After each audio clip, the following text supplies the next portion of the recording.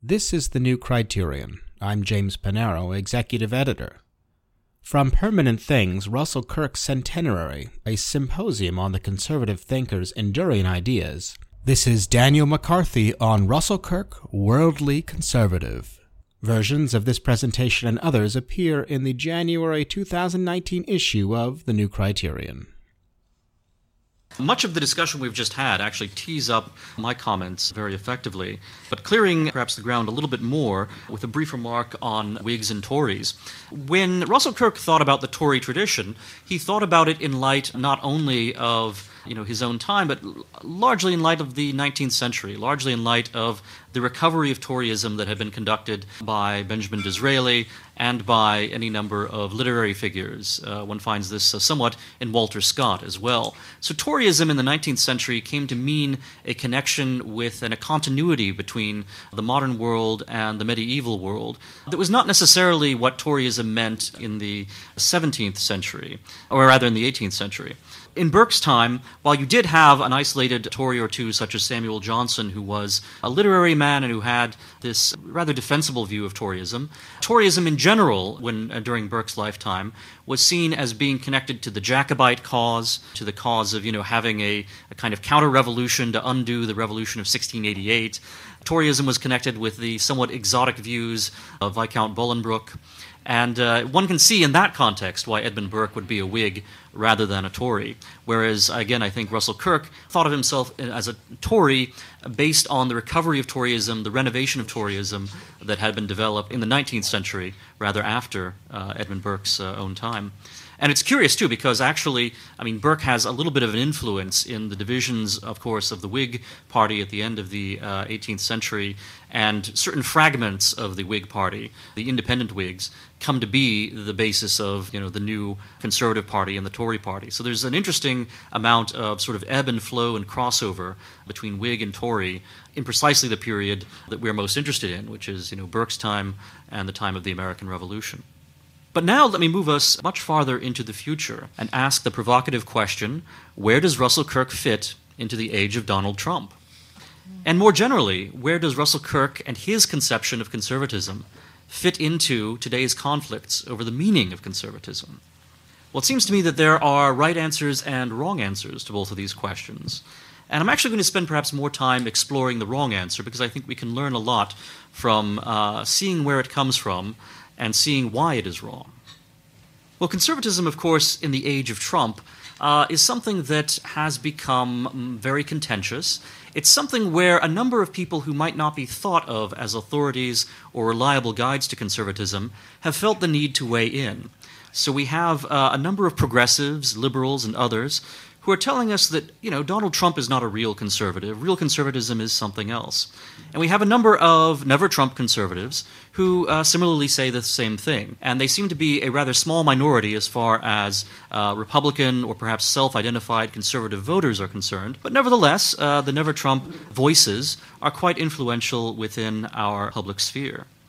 We see in part, and this is not necessarily, taking a side on the merits of Donald Trump, I have my own views there, but simply observing the pattern of the debate and the way in which it is framed, we can note something very interesting, which is that the phenomenon of strange new respect, which conservatives have been familiar with in many other contexts, seems to be operational here as well. This is the phenomenon where a conservative figure, or even just a Republican political figure, who at one point was demonized as a radical right-winger, perhaps a racist, certainly a militarist, someone who was, a grave peril to the Republic, is subsequently rehabilitated as in fact a wise statesman who was a sort of benchmark of civility compared to whoever the conservative leader is, whoever the Republican figure dominant in politics might be today. So Barry Goldwater, for example, was seen as someone who had a hair trigger on the nuclear button, right, in 1964. We get the Daisy ad. We get this image of Barry Goldwater as someone who is going to foist a nuclear apocalypse upon us should he become president. Years later, Barry Goldwater is seen as being the stalwart defender of real conservatism against the pro-life movement and against Christian conservatism and so forth. Suddenly, Goldwater had found a new fan base among the left and progressives. We've seen this more recently with respect to George W. Bush in contrast to Donald Trump.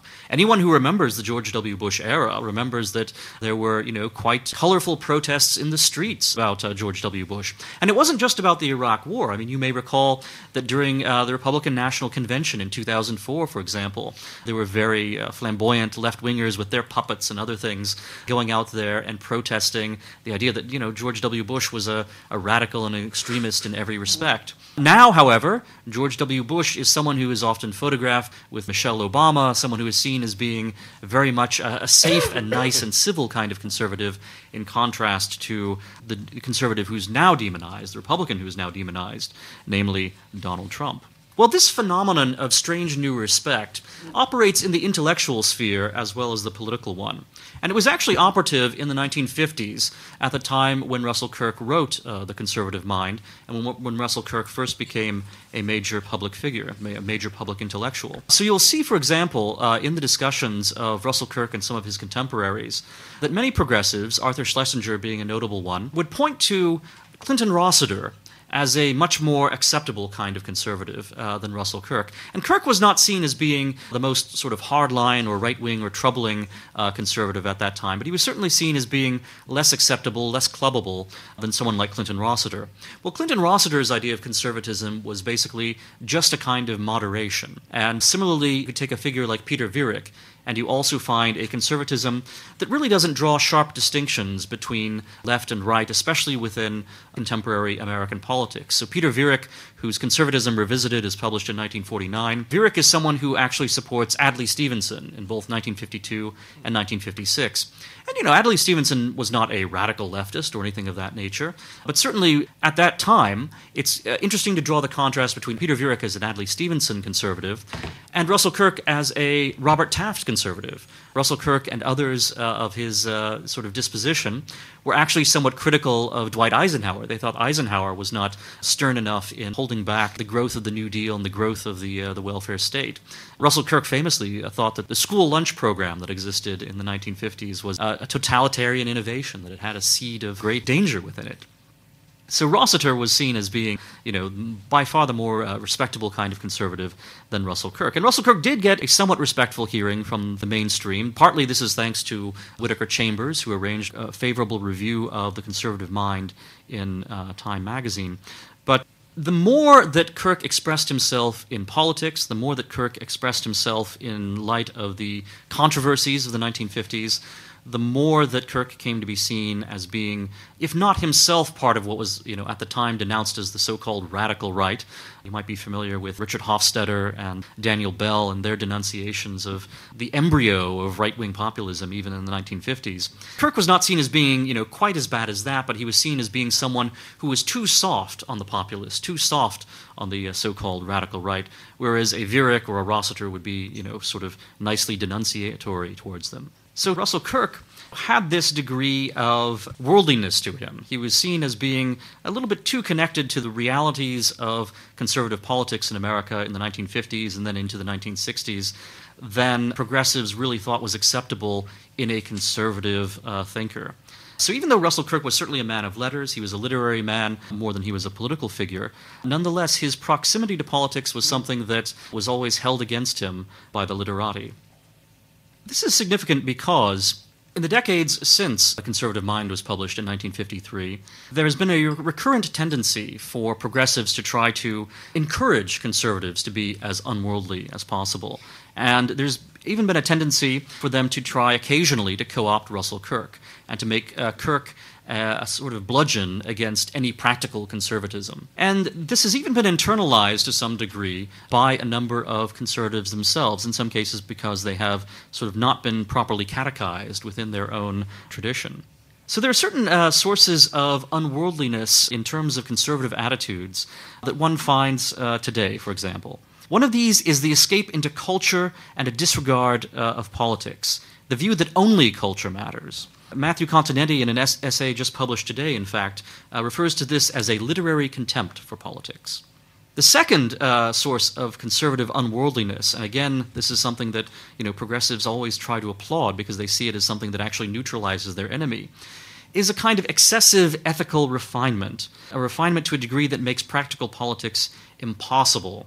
Ethical here is meant in a kind of formal way. It's a sort of etiquette as opposed to a kind of substantive ethics. This is something one finds, for example, in many conservatives who've been brought through a very Platonic tradition. They have these extreme ideals about ethical conduct, which makes them very incapable of dealing with real-world politics. You'll see they often have a strong allergy to Niccolò Machiavelli.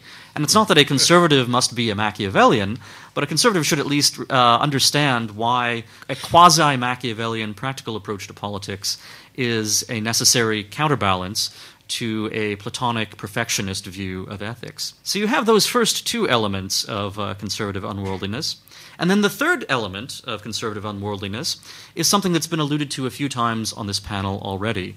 And that is a tendency for conservatives, especially traditionalist intellectual conservatives, to exhibit a disconnection from their fellow Americans and their fellow Americans' imperfect existence and the imperfect political traditions of our own country. And this includes an alienation from Americans' patriotic self-understanding.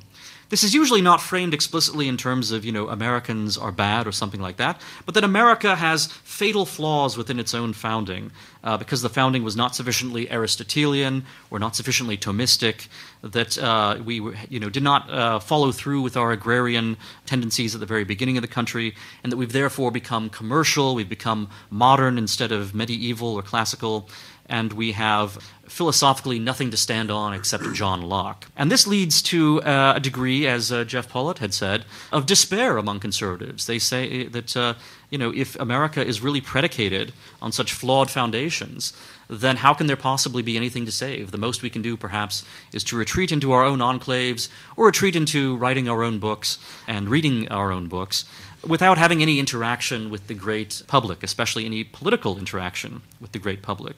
Well, how is it that someone like Russell Kirk could be co-opted or misunderstood in this unworldly fashion? Well, as Ken Cribb has said, Russell Kirk certainly did value culture and the great tradition of the West over practical politics. Kirk did not exclude politics from his concerns, but he did say that life was about something higher and better in the end, and not simply the sort of grubbing battles for power or even battles to restrain power.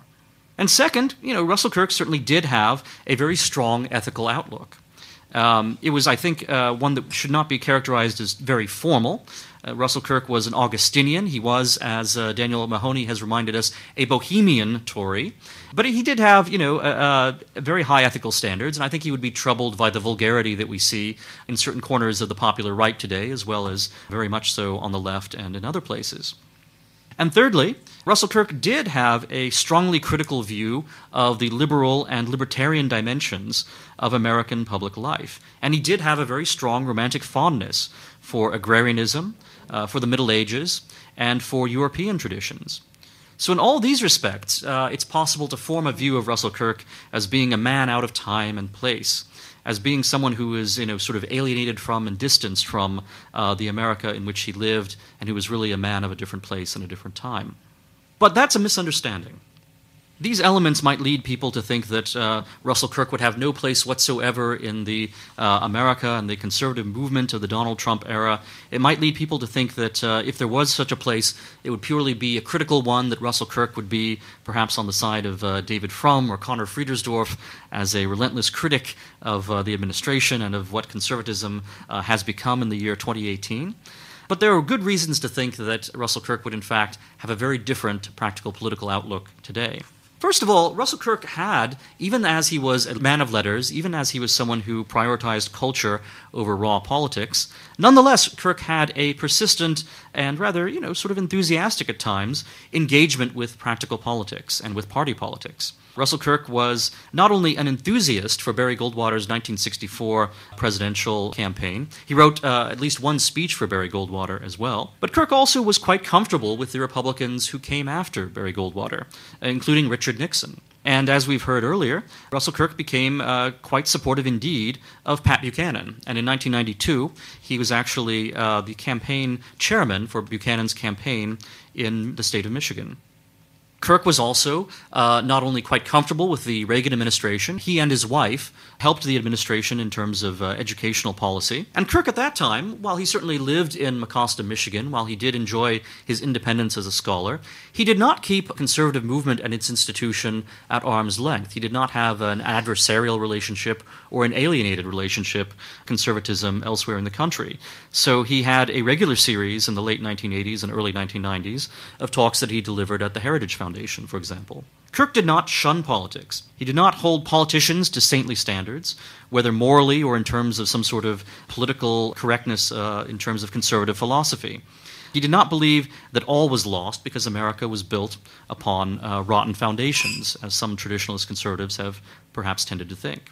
Kirk, in fact, had a political outlook that seems unusually well-suited for this era of conservative thought in 2018 and looking forward. Let's look at some of the great themes, for example, that have come out during the Trump era. One of these is the question of whether America should be a kind of multicultural nation of nations, or whether America, in fact, has a mainstream tradition. Russell Kirk had very definite views on this. Russell Kirk was engaged in the 1990s sort of first round of conflicts over the nature of what Samuel Huntington called the question of who we are. So Russell Kirk wrote a book, for example, called America's British Culture, which emphasized precisely that we had this particularly British patrimony, which we should be conscious of, affirm, and preserve, and that we are not simply a totally revised, futuristic, sort of multicultural Brazil of the 21st century. Russell Kirk, as we've had mentioned earlier, was strongly opposed to nation-building and democratization projects abroad. On the other hand, although he might joke occasionally about being a pacifist, in fact, he was not averse to the use of military force when doing so would actually serve American interests or help America in a war that we were already fighting. So, for example, he advised President Nixon that Nixon should go ahead and mine the Haiphong Harbor in Vietnam. This was something that would be considered an escalation of the conflict, but Kirk was quite comfortable with it. And I think similarly, Russell Kirk would look at today's sort of ongoing conflicts with terrorism and insurgency in the Islamic world, and he would probably not be shocked by or repulsed by the idea that, for example, very tough measures were necessary against the Islamic State. He was against democratization, but that does not mean he was against all applications of U.S. military force. It was the ideological as opposed to the practical level that was sort of most salient for him. Russell Kirk was a believer in political economy rather than economics as the master social science. But his economics, he wrote an economics textbook in the late 1980s, and it actually is quite Smithian. And I believe, a little earlier in our panel, we had this question of did the conservative movement choose between Hayek and Russell Kirk early on? And there was a great deal of conflict between Kirk and Hayek at the very beginning. And in fact, they both appeared at a meeting of the Mont Pelerin Society where there were some sparks that flew. Russell Kirk was critical of the Mont Pelerin Society's libertarianism and classical liberalism. And Hayek delivered a talk at that meeting, I believe it was 58 or so, 59, which later became the basis for the concluding chapter of the Constitution of Liberty in 1960. Those of you familiar with Hayek will know that that chapter is called Why I Am Not a Conservative. And that chapter was in part written as a kind of shot across the bow of Russell Kirk. However, towards the end of his life, in the 1980s and then into the 1990s, Russell Kirk did come to a greater appreciation of Adam Smith. He was not, again, a sort of pure Smithian, but he was someone who understood that there were indeed profound connections and outlook between Edmund Burke and Adam Smith, and he included David Hume in that constellation as well. He warmed up a little bit to Hayek as well in the sense that he thought that Hayek was actually moving in his direction. He thought that Hayek was becoming a little bit more respectful of tradition and conservatism as Hayek got older. By the way, I should note that what is true of Russell Kirk, that he was someone who was actually engaged in politics, even if he was primarily a literary person, that he was someone who was actually very much in tune with many of what would now be called the populist sentiments of the right, far from being aloof, far from being a kind of isolated elitist. But much of what was true of Russell Kirk was also true much earlier of Edmund Burke. There's this tendency now for a number of, again, people who want to criticize conservatism as it actually exists in America to say that, Edmund Burke would be appalled by what this administration is doing, or Edmund Burke would repudiate, what we see in American conservatism today. But in fact, one can take a look at, for example, at Burke's concerns about what he called double cabinet, which was the idea of kind of a conspiracy between the king and the prime minister to subvert the will of Parliament more generally, the legislature more generally, and thereby the sort of will and the rights of the British people. Burke's view of double cabinet and its corruption of political power is very much in parallel with the contemporary conservative critique today of the administrative state. Both of them are driven by fundamental constitutional concerns that do have direct political applications. Burke was not shy about getting involved in these controversies, just as conservatives today are not averse to criticizing the deep state or the administrative state.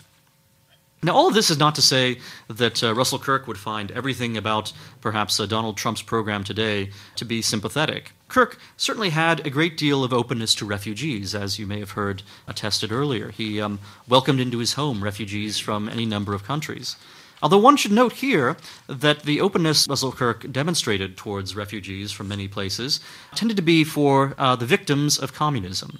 And I, suspect very strongly, without being able to know for certain, that Russell Kirk would have a rather skeptical view of refugee policies that failed to make sufficient distinctions or to have sufficient protections to make sure that we were not having oppressors come over as well as the oppressed, and that we were not allowing potential victimizers and those who carried out the terrible things that caused refugee waves in the first place to be part of the waves themselves. Kirk did not run, for example, he did not open his house to, for example, Baader-Meinhof radicals who were refugees on the run from the German authorities in the 1980s. So Kirk actually had quite a worldly interaction with politics, both in terms of politicians that he admired and had interactions with, and in terms of some of the issues that were actually very important to him and that he wrote about and incorporated into his works.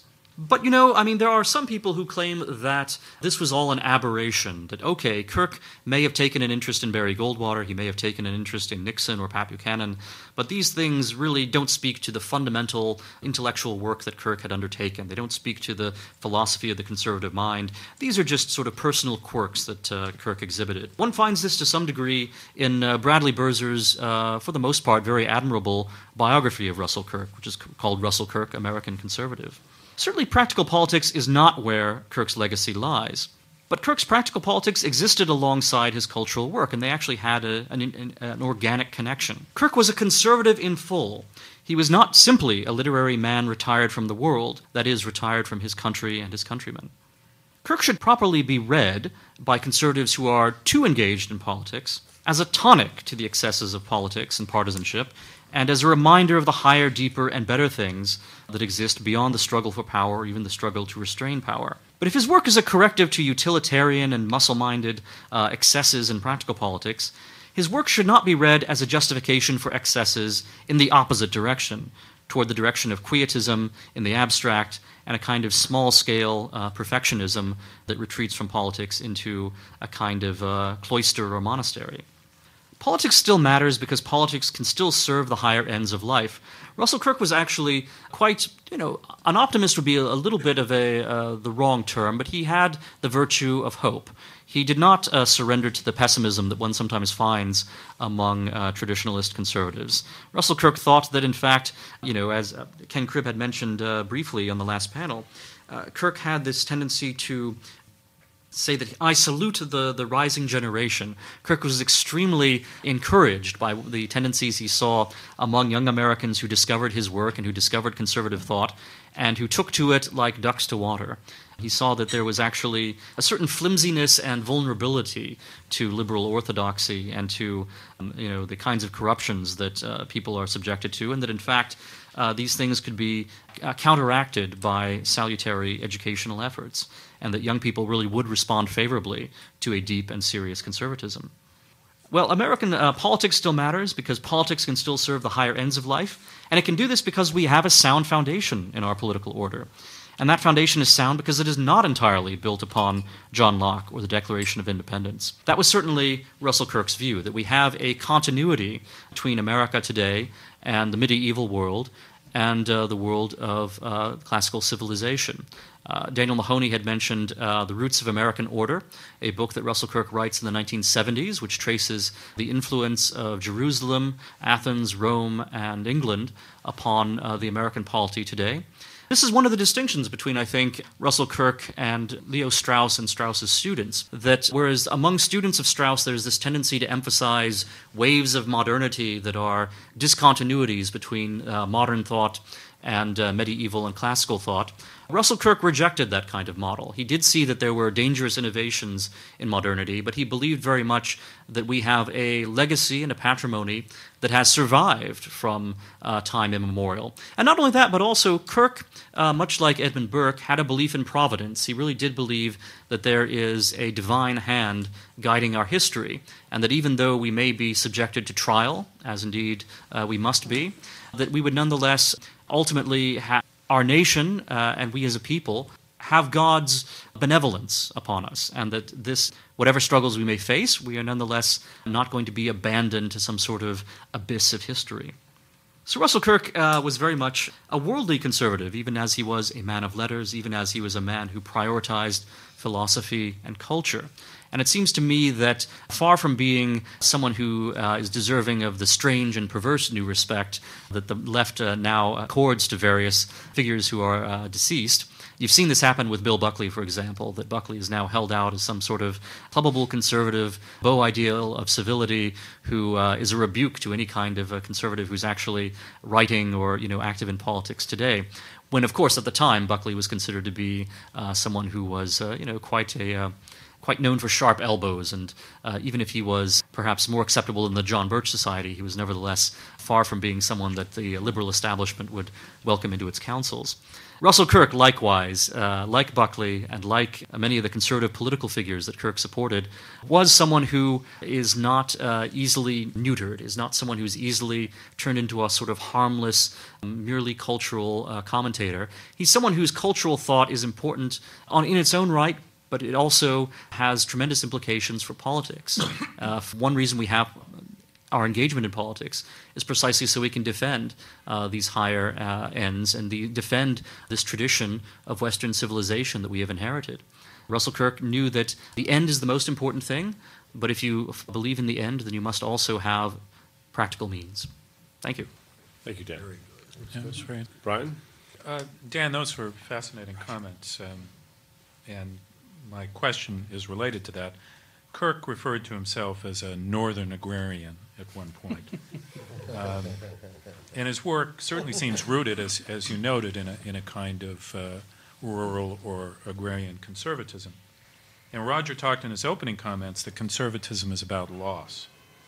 So Kirk may have evoked a kind of lost agrarianism. But he was very, very critical of industrial society. Somebody mentioned earlier his quote that cars were mechanical Jacobins. Automobiles. He wrote automobiles, yes. He wrote with hostility about cities, about factories. Yet one of the major themes of the Trump era is this recognition that something's been lost in the evisceration of our industrial economy, in the closing of the factories and the breakdown of the communities that surrounded that economy. A lot of people have written on the opioid crisis as growing out of that breakdown. So I'm wondering, from a Kirkian perspective, should we look back more nostalgically at the industrial era and maybe rethink that position of criticism and hostility? There are, I think, certain changes one can detect in Russell Kirk's thought or the direction or tendency of his thought. Early on, Russell Kirk has a somewhat more pessimistic view of the world in general. And a lot of this pessimism, interestingly enough, seems to come from a libertarian influence upon him fairly early on, specifically the influence of Albert J. Nock, who was a great pessimist. And so one finds this, it's one reason I think perhaps why when the conservative mind was a dissertation draft, it was titled The Conservatives' Rout, Their Defeat. which is very uncharacteristic of the later Kirk, who becomes, quite confident that however dark things may seem at a particular time, the future really does belong to this recovery of tradition, that these are permanent things. There is an undying substance that we can, that not only can we recover, but that inevitably will be recovered because the experiments against reality that are conducted by the radicals will inevitably fail. Kirk's agrarianism sprang in part from his own experience of having worked briefly in a Ford Motor Company factory, which was a very unpleasant experience for him. And it's wonderful that Kirk had a number of life experiences. He was a well-rounded individual who took away from a very unpleasant bureaucratic institutions an absolute horror of regimentation and bureaucratic control. So his experience in the Army during World War II was one of the things that helped to make him a strong critic of the idea that anything involving the military is necessarily wonderful and efficient and admirable. He was quite disillusioned by his own experience in the armed forces. His experience with the Ford Motor Company made him a critic of industrialism. And his experiences as a teacher in Michigan, as a faculty member, it was Michigan State University, yeah. Michigan State College at the time, yeah. That's right, Behemoth U, as he called it. That made him, a very stern critic of the academy. What is the common thread of all these things is that Kirk does not like the bureaucratization and the regimentation of life. So even though there is a certain romantic element to some of his agrarianism, he is aware of the flaws and the necessary evils that are incorporated into the modern industrial economy. One of the questions, however, that I think a modern Kirkian looking at the world today must answer is if there has been a loss as we moved from the agrarian world to the world of the factory, will there be a further loss if we move from the world of the factory to the world of the virtual economy, to the world of, whether it's flipping burgers or stacking boxes in an Amazon warehouse? Is there something here that is even worse than the former kind of industrial regimentation? And I think this is a question that really is a fruitful one to explore. Thomas Jefferson was not entirely wrong to see that the abstract ideal of the yeoman farmer would create a certain kind of state. It would create a certain kind of community in which you would not have the need for large controlling powers. Now, obviously, Jefferson was trying to shuffle under the carpet the plantation realities of slavery and so forth, but the ideal of the yeoman farmer made sense as a contrast to the kind of corruption that he saw in urbanism and industrialism. And Jefferson was not entirely wrong about that. Kirk continued that actual Jeffersonian strain in American thought that had this sense of agrarian virtue and sort of industrial and urban corruption. But now in the 21st century, we have to confront the question of what does post-industrialism look like? Does it look like a return to a more communitarian way of life? Does it mean that we can sort of disengage now from the factories and cities? Or does it mean, in fact, that the vices of the industrial world might be replaced now by perhaps even worse vices and even worse system of political economy? Thank you. Rusty? Dan, I think that the problem of unworldliness, I would call it tendency towards anti-politics, it's really important and more widespread than we realize, and it has a left version and a right version, it seems to me. I think John Rawls endorses an anti-politics in the sense that we're supposed to winnow down our political debates to the absolute minimum of matters of consequence. So the technocratic sensibility emerges in this metaphysical impoverishment of public life. But I would say that on the right, the origins, I think you're right, the only culture matters mentality, which has really come to the fore, I think, for the immediate purpose of preserving fusionism by keeping social conservatives sort of on message, right? Stick to cultural evangelization, don't interfere with the governance of the country. But it has its roots, I think, in evangelical Protestantism. I think it goes back to the 19th century, and that the nation, whether it's prohibition or, of course, there's an attempt to use state power, but slavery, then these social issues in the late 19th century, there's a strong sense that the country is never going to get on the right track until we convert people. So I think that there's a left version of that still today, which is that the universities often act as though only culture matters, and so they're going to evangelize in their kind of post-Protestant, progressive post-Protestant methods. And then in the evangelical Protestant world today, which I think is where you're going to find the highest concentration of people who say only culture matters, are among Protestant social conservatives. And then secondly, the flawed foundations pessimism, which I think is, again, very important, and it has a left version and a right version, and I would submit actually the left version is probably older than the right version. I mean, anybody who's a kind of Marxist-inflected view of society is going to think that America has fatally flawed foundations. But I would say that on the right, you would find the highest concentration of people here would be Catholics. Because Catholicism has a long tradition, stemming back to the French Revolution, of a deep critique of modernity as based on fatally flawed foundations. Think of Jacques Maritain's early book when he was under the influence of L'Action Française, his book Luther. The Three Reformers. Three Reformers, Luther, Descartes, and Rousseau. And I think it's a very kind of clear expression of a deep 19th century Catholic critique of modernity. And so all modern regimes are going to be fatally flawed. I think Alistair McIntyre participates in this tradition. You get people like John Courtney Murray, who's trying to remediate that tendency and trying to build a bridge. So yes, they're flawed foundations, but the founders built better than they knew. And of course, Orestes Bronson in the 19th century was the American Republic. I think that's the title of his book, was an attempt to